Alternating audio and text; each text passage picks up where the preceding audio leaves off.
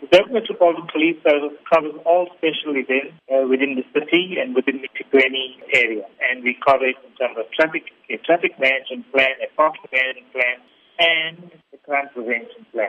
What advice can you provide for devotees and temple officials to be safe during this prayer time?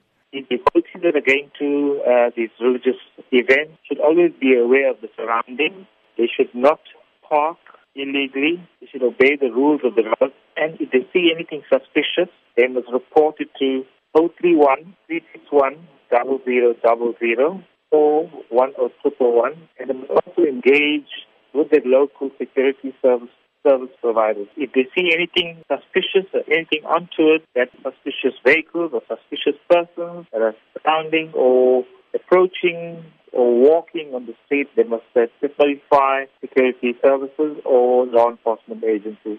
And how does one go about involving Metro Police in their special event? An application has to be forwarded to Metro Police to cover these type of events. Some of these religious organizations, obviously, they do not engage with their CPS, they do not engage with Metro Police, but they expect Metro Police to be there. And even we have our own operation plan. If you don't see Metro Police there, obviously, most of these religious organizations have not made applications to Metro Police to cover the event. In future, Rachel, as going forward, religious organizations who are hosting events, they must actually make applications to the Metro Police to cover the event in order for the devotees to be comfortable at these religious events.